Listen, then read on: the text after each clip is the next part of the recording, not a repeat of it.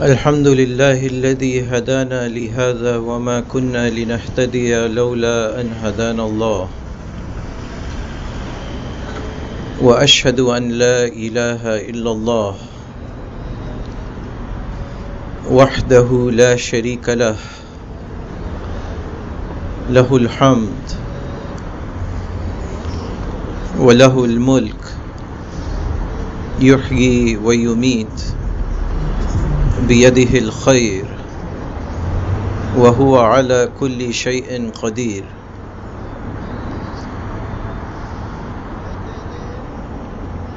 وأشهد أن محمدا عبد الله ورسوله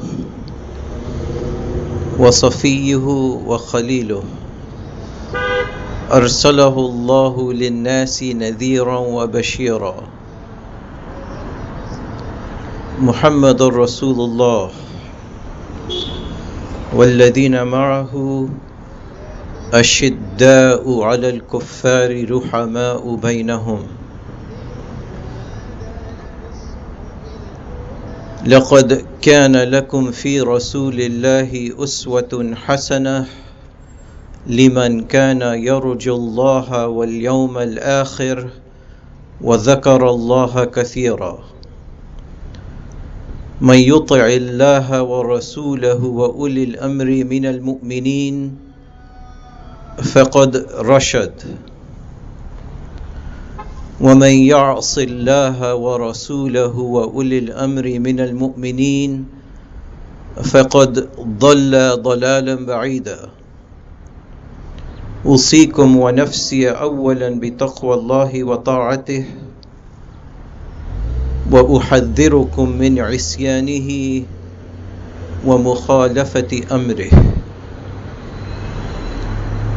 أما بعد فإن خير الحديث كتاب الله وأحسن الهدي هدي محمد وشر الأمور محدثاتها وكل محدثة بدعة وكل بدعة ضلالة وكل ضلالة في النار يقول الله عز وجل وهو أصدق القائلين في كتابه الكريم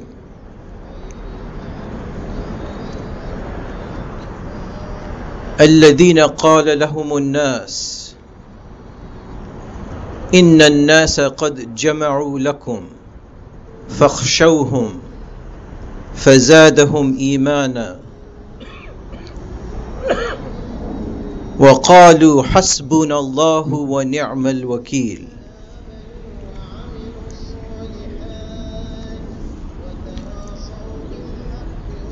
Brothers and sisters, committed Muslims,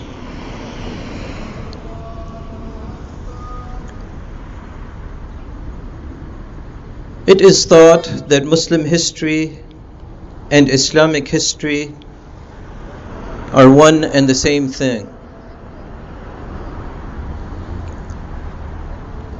In point of fact, however, in the 1400 years of Muslim history, it has often diverged from Islamic history. Islamic history is the history of prophets. Islamic history is the history of struggle against tyranny, oppression, and the expansion of poverty.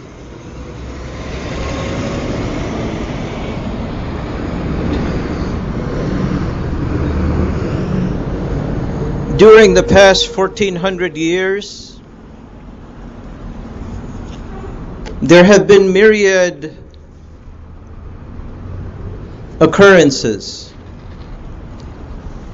when there was a convergence between Islamic history and Muslim history. And the latest example of that convergence occurred 38 years ago last week.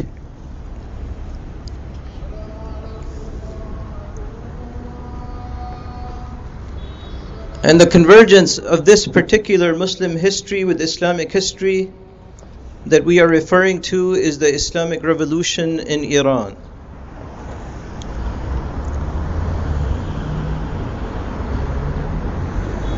It can be said that the Islamic Revolution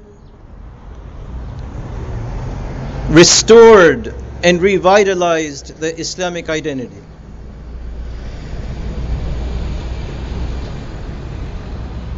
And so what do we mean by this statement?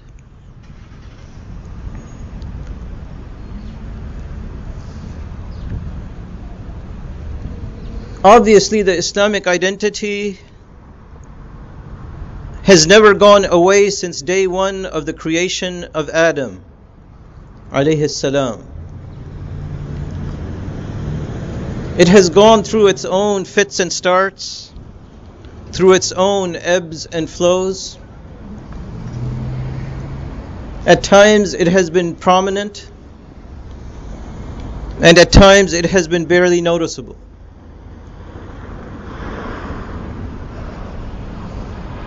However, it has never been in a state of non-existence. And so 38 years ago, this particular event in Islamic Iran began to restore and resuscitate the Islamic identity.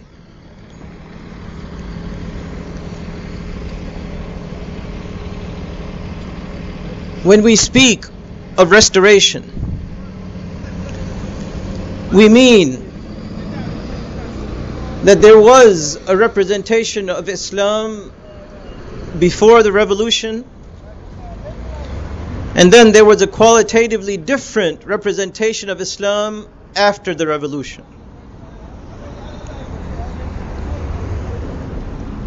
And just as a reminder of the socio-political history at that time,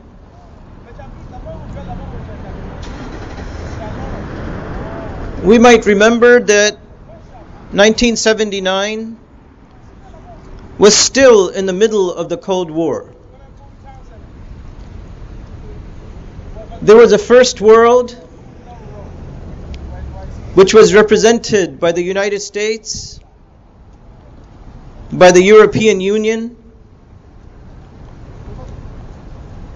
and in the background by the occupiers of Palestine. And then there was the second world, and that was led by the Soviet Union or the USSR, the so-called communist world.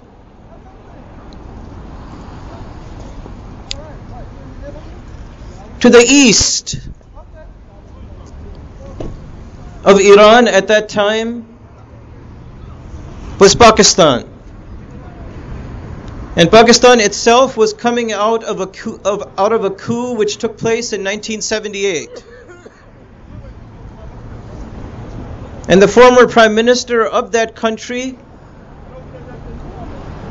would be hanged in no less than a year after the Islamic Revolution took place.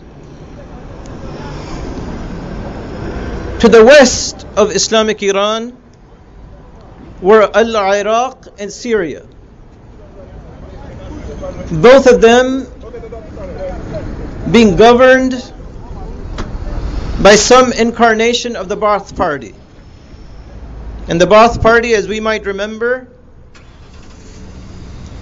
is sort of an Arabic incarnation of socialism. In Al-Iraq itself,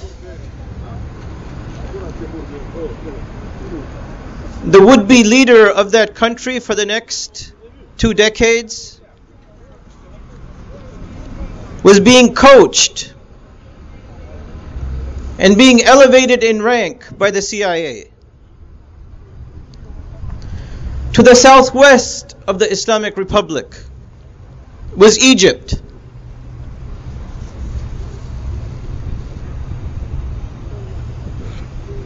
And the former president of that country, a person by the name of Muhammad Anwar as-Sadat,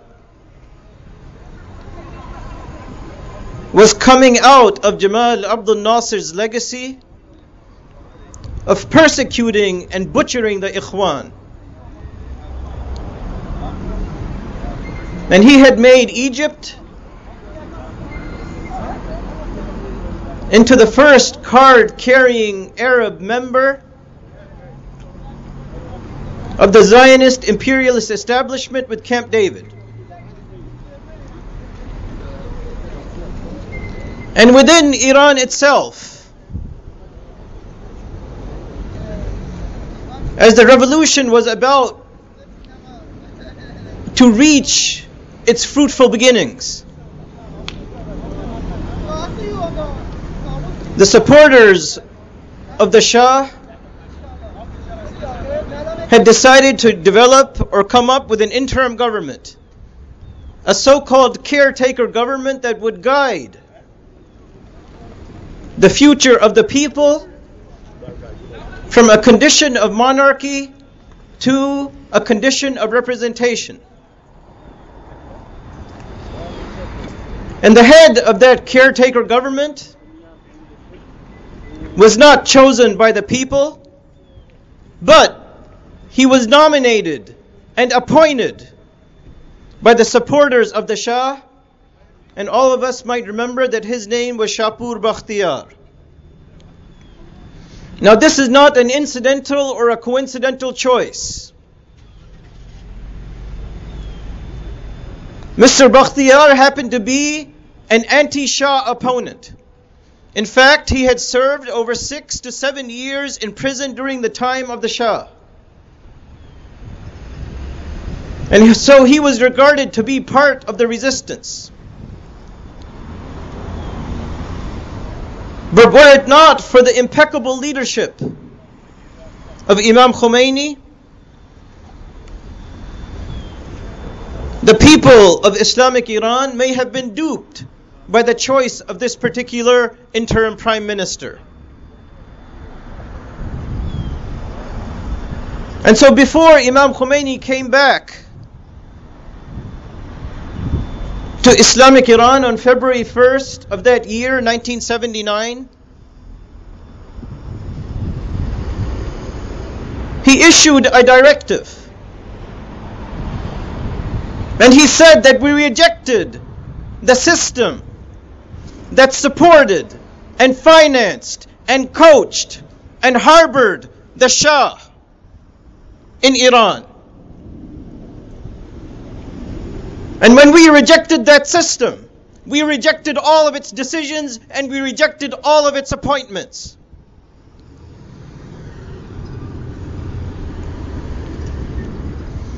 And so he said that the interim government is as illegitimate as the government of the monarch who happened to be ruling this country in a dynasty called the Pahlavi dynasty.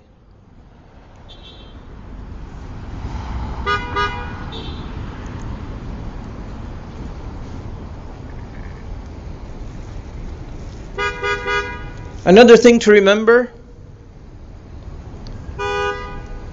is that this particular Islamic revolution was led by an 80-year-old man.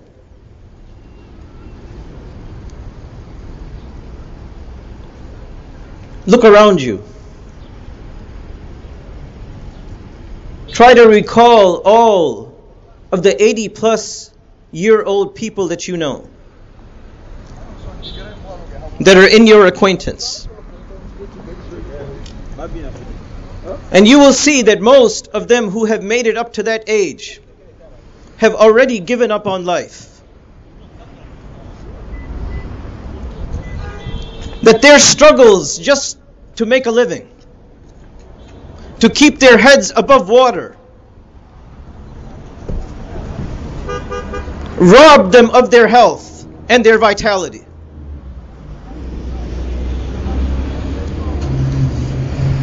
But nonetheless, this Islamic revolution was not a typical revolution. And this is just another one of its characteristics. An 80-year-old man had the sense of purpose. He had the sense of urgency. He had the sense of direction. To take a people who were just getting a sense of who and what they are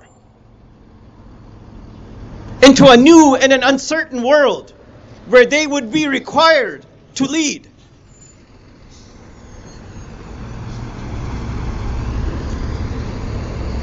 And accompanying his return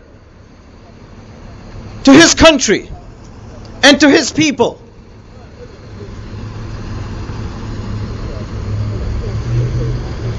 as normally happens in seminal occasions like this,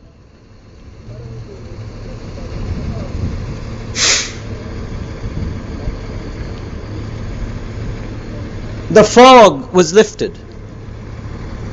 A sort of clarity began to descend upon the world. And the immediate clarification that took place was that all of the extremists who had been hiding behind various religious labels or various labels of human rights and democracy and divine commitment, all of them came out of the closet. And all of them were found to belong to one ummah. Al-kufru millatun wahida. Kufr is one denomination. And so Wahhabism, imperialism, and Zionism all came out to one side. They were all on one side. And on the other side was the nascent pulse of the Islamic entity and the Islamic Republic in Iran.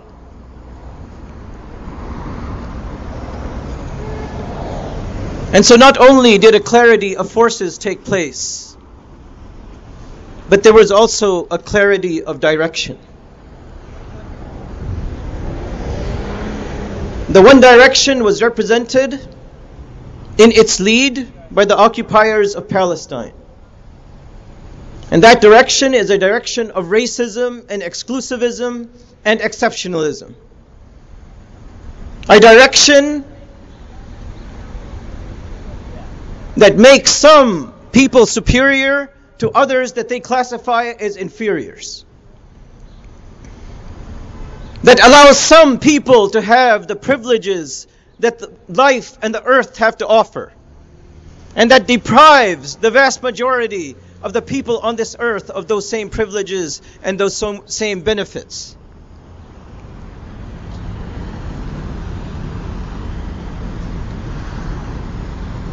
The opposite direction, which was represented and advocated by Islamic Iran, is the one of Islamic universalism and Islamic inclusivism, where everybody is welcome under the big tent of Islam, where everybody has a contribution to make, where all human life is valuable.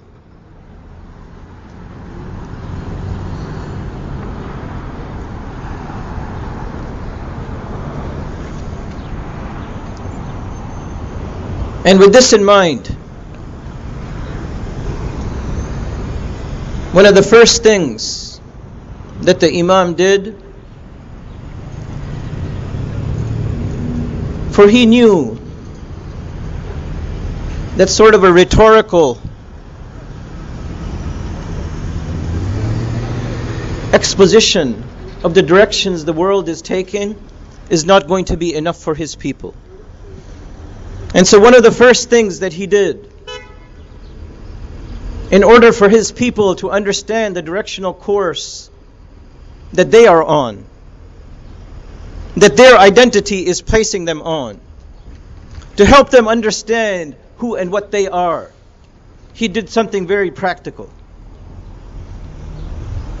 And he came out and said that as far as the foreign policy of Islamic Iran is concerned, that it is going to be dedicated to the strategic objective of liberating the Holy Land, of liberating Palestine. And what he was saying to his people in particular, and to the world of Muslims in general, that we are going to stop taking directions from our enemies. We are going to be setting our own course in life. When you have a strategic foreign policy, that means that you make a key set of decisions which shapes all of your other decisions. That you are now going to be a master of your own destiny. Nobody is going to be deciding that on your behalf, regardless of how much military and economic and political power they have. That our deen and our prophet and our Quran is going to decide our destiny.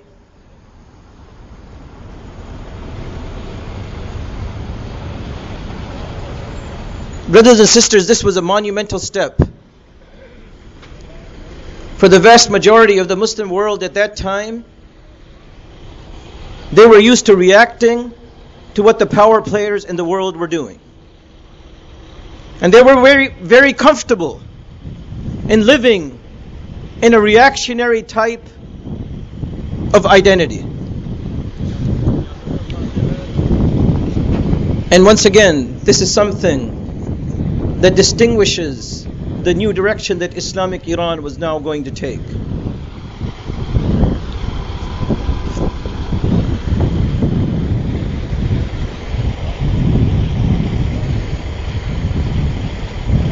Our thesis in the beginning was that the Islamic Revolution restored the Islamic identity. Now let's briefly talk about the meaning of the word Islamic.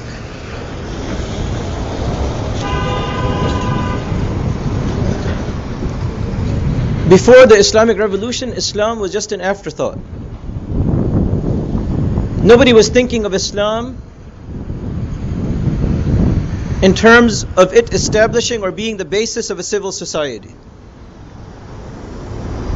Nobody was thinking of Islam in terms of an Islamic army.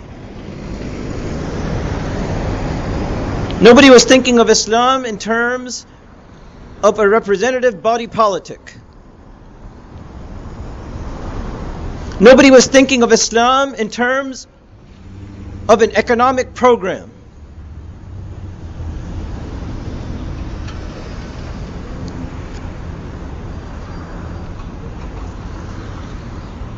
Ten to 12 years before the Islamic Revolution occurred, one of the key proponents of an Islamic totality, Sayyid Qutb, was hanged in Egypt. The head of the Jamaat Islami, Maulana Maududi, would not live for another year after the inception of the Islamic Revolution. The head of Hizb ut-Tahrir, Taqiyuddin al-Nabahani, also expired in 1979. And so Islam, at an ideological level, at a philosophical level, at the level of ideas, at the level of legitimacy for a civil society, nobody was talking about it at that time.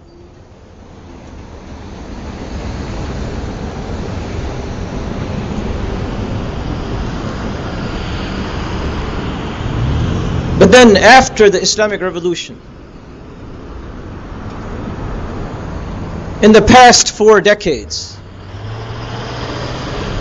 what has been the main topic in academia, in the media, in policy circles? For 4 decades running, nobody has been able to talk about anything but Islam. Everybody wants to know, what is this Islam? What is it that animates 2 billion people in the world?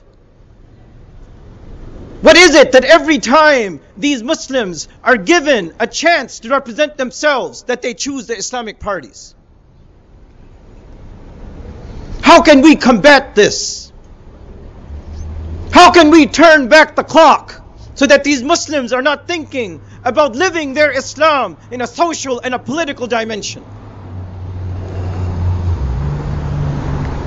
And you know what I'm talking about. Any of you who are old enough to have lived before the revolution, you know that Islam was an afterthought.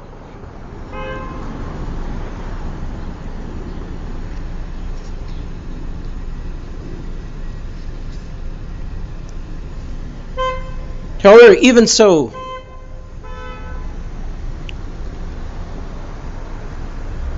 even though everybody has been talking about Islam, the Muslims and their enemies alike, unfortunately the Muslims have not been as engaged as they need to be. And this has given space to the enemies of the Muslims to come in with their own definitions of what Islam is and what it isn't. And so in this past 40 years or so, a number of stereotypes about the Muslims have emerged, or they have been given new life.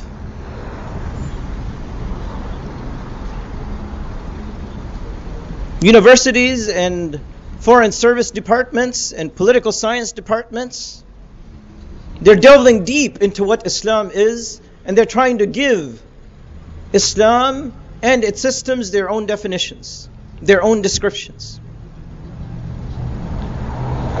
And other than a few scholars here or there, the Muslims are largely absent from this picture. And so it becomes a little difficult for Muslims to stand up and define what Islamic or Islam means. But in a nutshell, what we are saying when we are talking about Islamic is that we are referring to the relationship between men of God and truth. And what we are not referring to is the relationship between men of power and the church. And when I'm talking about the church, I'm using that word in a generic fashion to mean church, masjid, synagogue, temple, what have you. Imam Khomeini was a man of truth. And thus the truth is what conferred legitimacy upon his policies. The truth is what conferred legitimacy to Islamic social relations with other non-Muslims, and with other Muslims in particular. Men of God, on the other hand,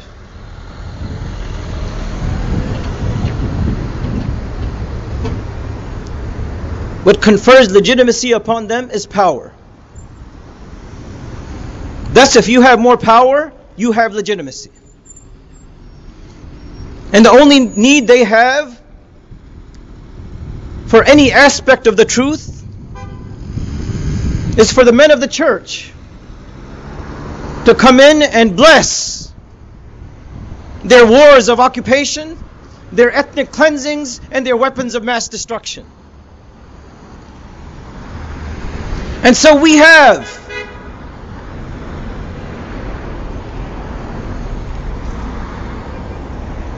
the imams in Arabia who go to the court of the king and give out Islamic justifications for the destruction of Yemen, for the killing of women and children. And we have priests and ministers here in Washington who go to the White House and give their blessings to wars of occupation, to the use of depleted uranium against innocent civilians, to the dislocation of millions upon millions of people. And we have rabbis in Tel Aviv who go and give their religious blessings to the genocide which has been committed against the Palestinians, to the erasing of that history, to the imprisoning of over 10,000 innocent people, to the dislocation of over 750,000 others. Not to mention what is happening at this point right now.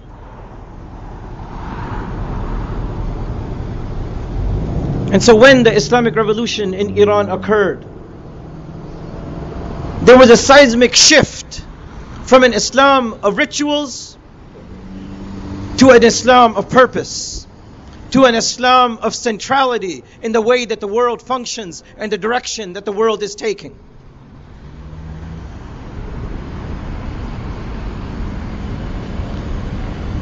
And so now, once again, let us go back to our original thesis, that the Islamic Revolution in Iran restored the Islamic identity. And so now let us briefly talk about the meaning of identity.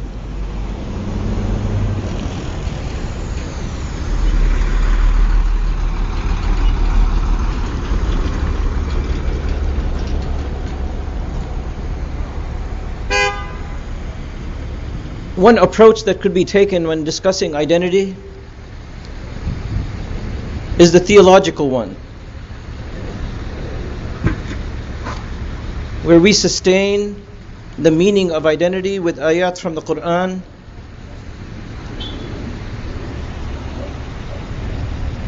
and from the words of the Prophet. And this discussion and this development needs to take place. Again, it cannot be minimized. However, on this occasion, we don't have time to go into an exhaustive development of the Islamic identity. And so for the purposes of this talk, I'll choose just a little bit of a simpler approach to help us understand the meaning of who and what we are and what our responsibilities are. And in order to refer to that, the context that I am going to use to build my case concerns the murder of innocent African Americans or unarmed African Americans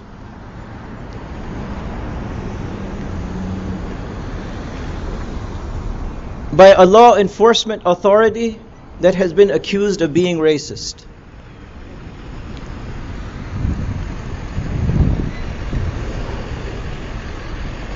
As a little bit of background,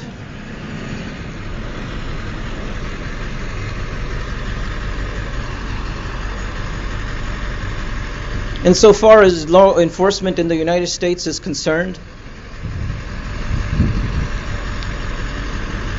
FBI statistics and FBI records demonstrate that in rural areas in the United States, that 1 out of 2 members of law enforcement units happen to be white nationalists, white supremacists, or white racists, or so-called sovereign citizens.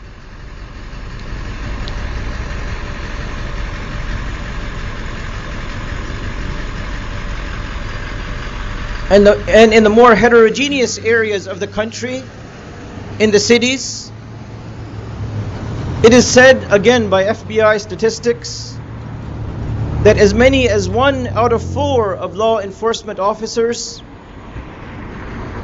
happen to belong to white racist or white nationalist cells. So depending on where you live, anywhere from 25 to 50% of police officers in uniform or plain clothes happen to belong to white nationalist or white racist outfits in the country. As far as the U.S. military is concerned, The FBI says that as many as 30% of US soldiers also happen to belong to white nationalist or white racist groups, or have white nationalist or white supremacist inclinations. And then couple that with the following.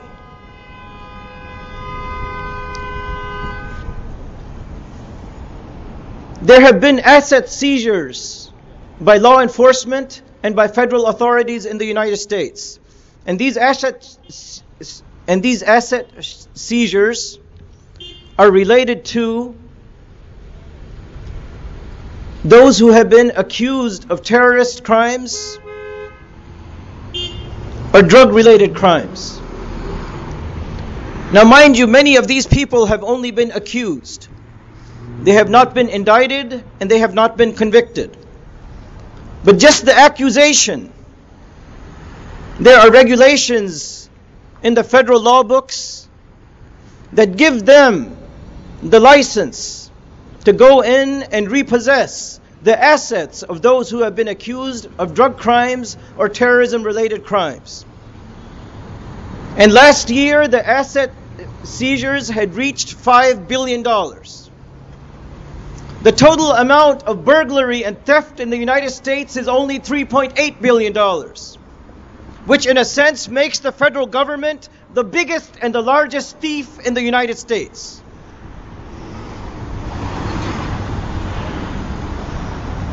Now, African Americans, they know all of this. They know that police departments are infested with racists and white nationalists. They've known this for generations. They don't have to be given a litany of figures to know what's going on here. Unfortunately, the immigrant Muslims, they're completely unaware of this dynamic. And hence, a lot of calls have been coming from the immigrant community upon the generic issue of justice. That it is possible that some of these crimes were committed by people, by law enforcement officers who did not happen to be racist. And that we ought to pursue justice to the ends of justice. And so now, as we talk about identity,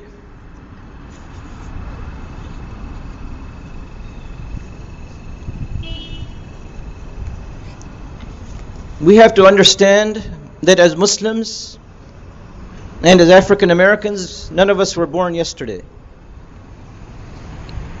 These same arguments about justice and about impartial justice, they have been made in the past. And thinking Muslims and thinking African Americans have posed counter arguments to these calls for generic justice. And I'm just going to go over two of these arguments as I conclude this talk. The first argument comes from Howard Zinn, the famous counterculture historian. And he says that your rights on paper, meaning your constitutional rights, are not the same as your rights in fact. That you could have a whole bunch of rights on paper, but they don't necessarily translate into rights in fact or rights on the ground.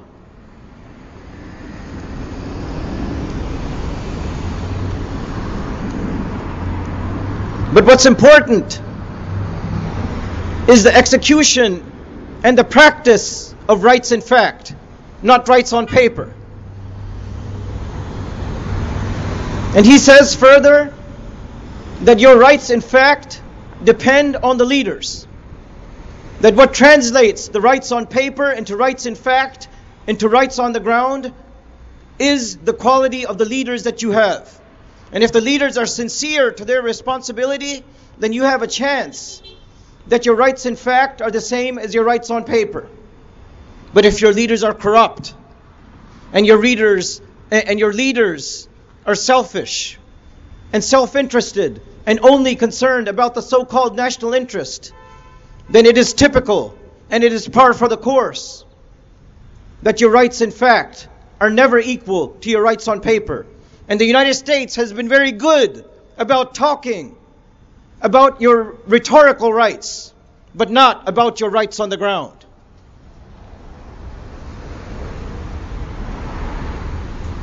They've sung a heavy song about all the rights that you have. They've tried to talk the walk, but they haven't walked the talk.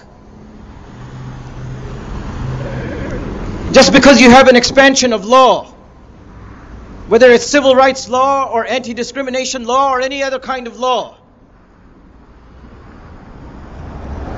it doesn't mean that you have a sea change of mentality on the ground. It isn't law that delivers moral rectitude towards God. It is moral rectitude towards God that delivers law.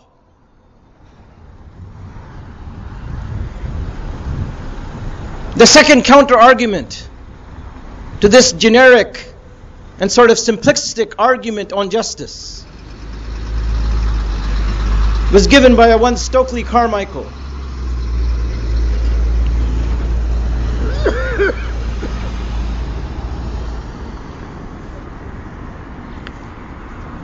And he said,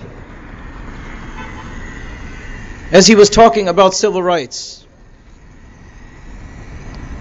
he said that civil rights legislation is for white people, not black people. He said, I don't need to be told by some government or some president that I am free, or that I have equal opportunity with this person or that person. I was born free. I was born with all the rights that I would have while I was alive. I was endowed with my rights by my God. Nobody out there has to tell me that I have rights and that I have equality. And thereby this civil rights legislation is directed at those people who would dispossess other free people of their rights. Civil rights legislation is not meant for the people who have been oppressed. Civil rights legislation is meant for the oppressor.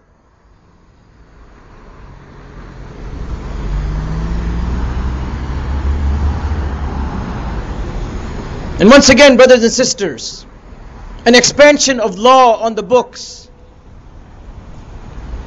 doesn't necessarily designate that the mentality that led to racism is going to change.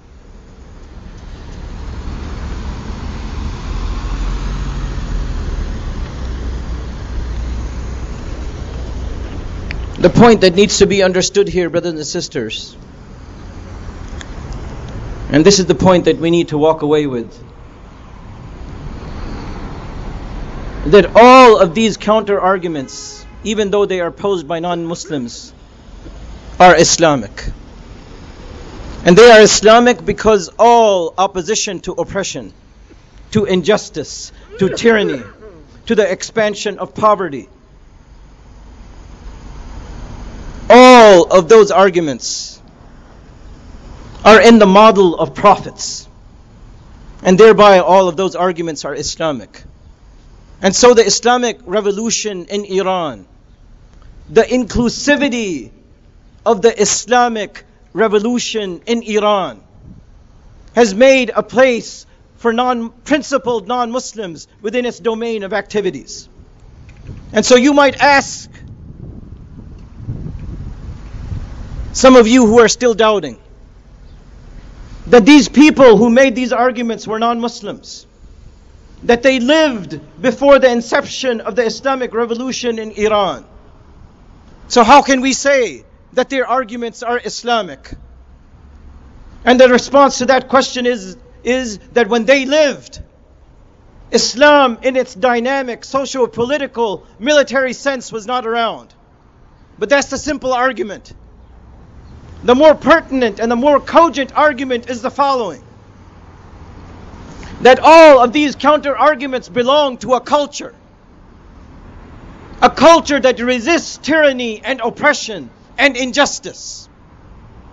And the leading advocate of that culture in our world today the most preponderant voice of that culture in our world today is Islamic Iran. And because of that, Iran can appropriate the developmental history of that culture.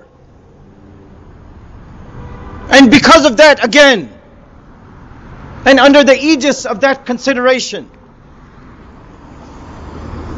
Islamic Iran has been standing tall in the face of all manner of assaults against it. It has been standing tall in the face of 38 years of economic sanctions, in the face of 38 years of political isolation, in the face of 38 years of threats of military annihilation.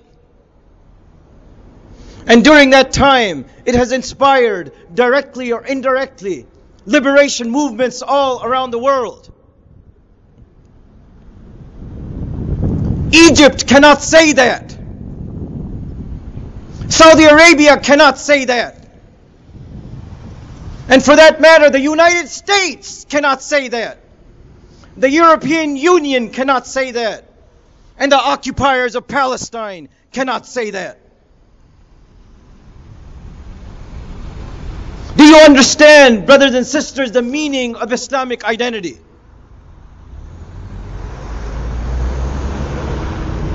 This culture of opposition, which has been framed by the Islamic identity, it has a past, it has a present, and it has a future. And the Islamic revolution in Iran has seamlessly bridged that past with its future. Brothers and sisters, we are winning the war of ideas. Our ideas are fresh. Our ideas are new. Our ideas are incontrovertible. They are unimpeachable because they are based on the truth. And the truth needs no human validation. The truth needs no armies. It needs no weapons of mass destruction. And it needs no terrorists. The truth is self-validating. All it needs is your human engagement. And because we are now winning the war of ideas, the future is in our hands to shape.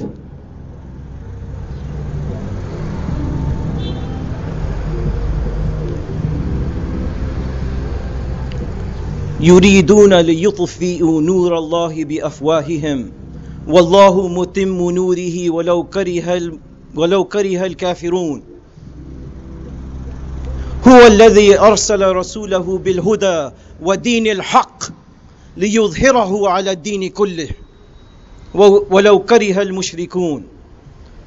أقول قولي هذا وأستغفر الله لي ولكم فاستغفروه يغفر لكم فاسترشدوه يرشدكم.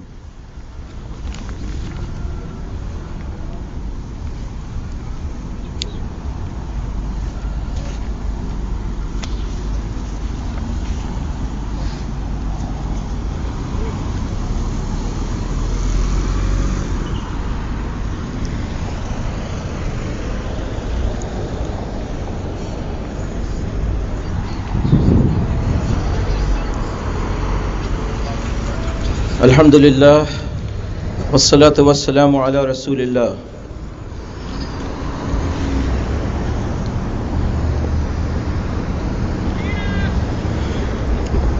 Brothers and sisters,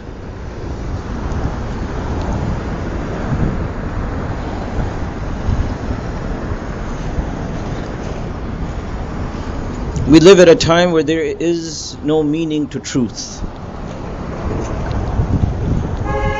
The only thing that's important are agendas.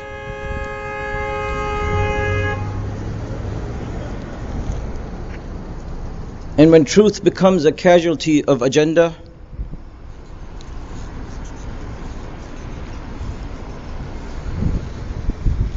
the next logical casualty is human life itself.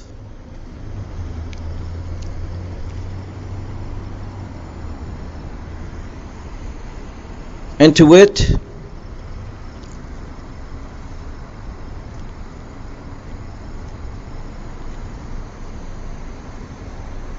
one expression of this extreme mentality that the Islamic Revolution came to liberate humanity against. That just yesterday in Pakistan, a Sufi masjid and mausoleum was bombed and 75 innocent Muslims were killed.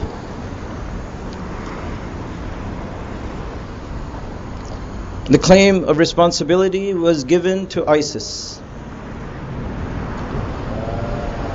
In Baghdad yesterday, a car bomb exploded and killed 75 innocent people. Once again, the claim was given to ISIS.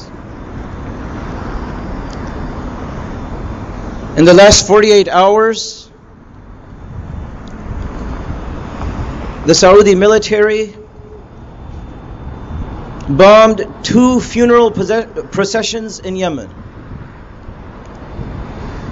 In the latest one, 10 innocent people were killed.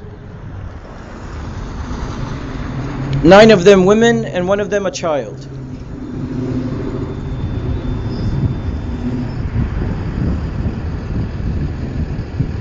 One of the things that the Islamic Revolution in Iran helped us understand is that whether these killings are coming from a state level or from a non-state actor, it is all the same people.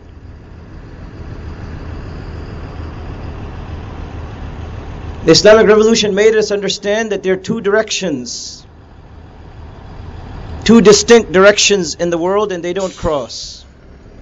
There is no convergence between them. There is nothing in common between them. The one is inclusive, the one is welcoming, and the one is liberating, and the one is looking forward to a bright future. And the other one is all about occupation and ethnic cleansing and murder and debt slavery, and it is looking forward to a darker and a darker future.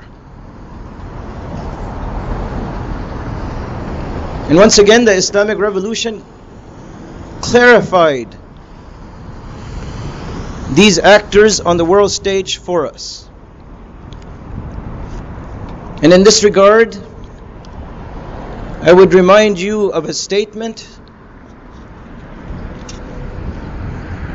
by Al-Imam Ali when he found himself in a similar kind of situation where everything appeared to not make sense. But of course, everything made sense to him, and he was there as a teacher to clarify things for his companions and his followers. And so one of his companions approached him with this level of confusion. And so the Imam said to him, إِنَّكَ رَجُلٌ مَلْبُوسٌ عَلَيْكَ فَإِنَّ الْحَقَّ وَالْبَاطِلَ لَا يُعَرَّفَانِ بِأَقْدَارِ الرِّجَالِ اعرف الحق تعرف أهله واعرف الباطل تعرف أهله. If I were to translate, Al-Imam Ali said to his companion, you are a person who is cloaked in confusion.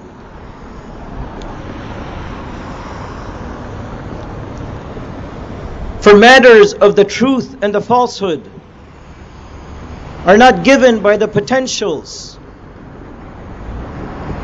and the actions and the behaviors of man. Familiarize yourself with the truth and you will know its adherents. Familiarize yourself with the falsehood and you will know the false.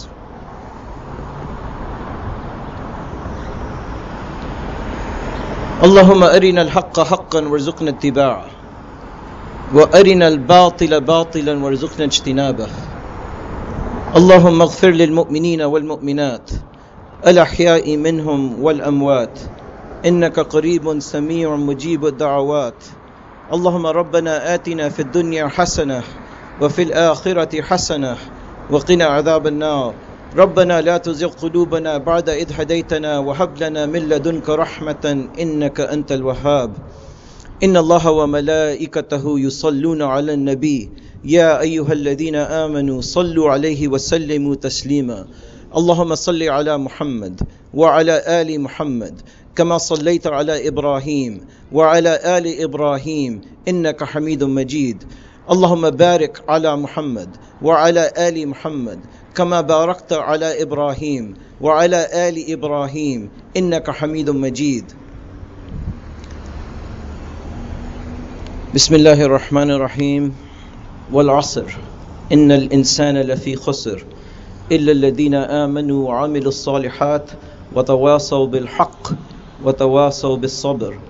ومن أظلم ممن منع مساجد الله أن يذكر فيها اسمه وسعى في خرابها أولئك ما كان لهم أن يدخلوها إلا خائفين لهم في الدنيا خزي ولهم في الآخرة عذاب عظيم.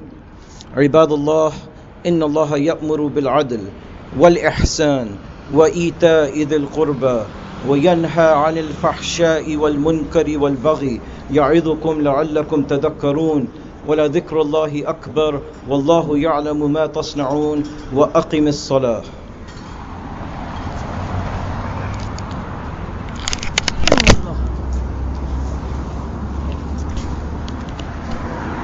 الله أكبر الله أكبر. أشهد أن لا إله إلا الله. أشهد أن محمدا رسول الله. حي على الصلاة حي على الفلاح. قد قامت الصلاة قد قامت الصلاة. الله أكبر الله أكبر. لا إله إلا الله.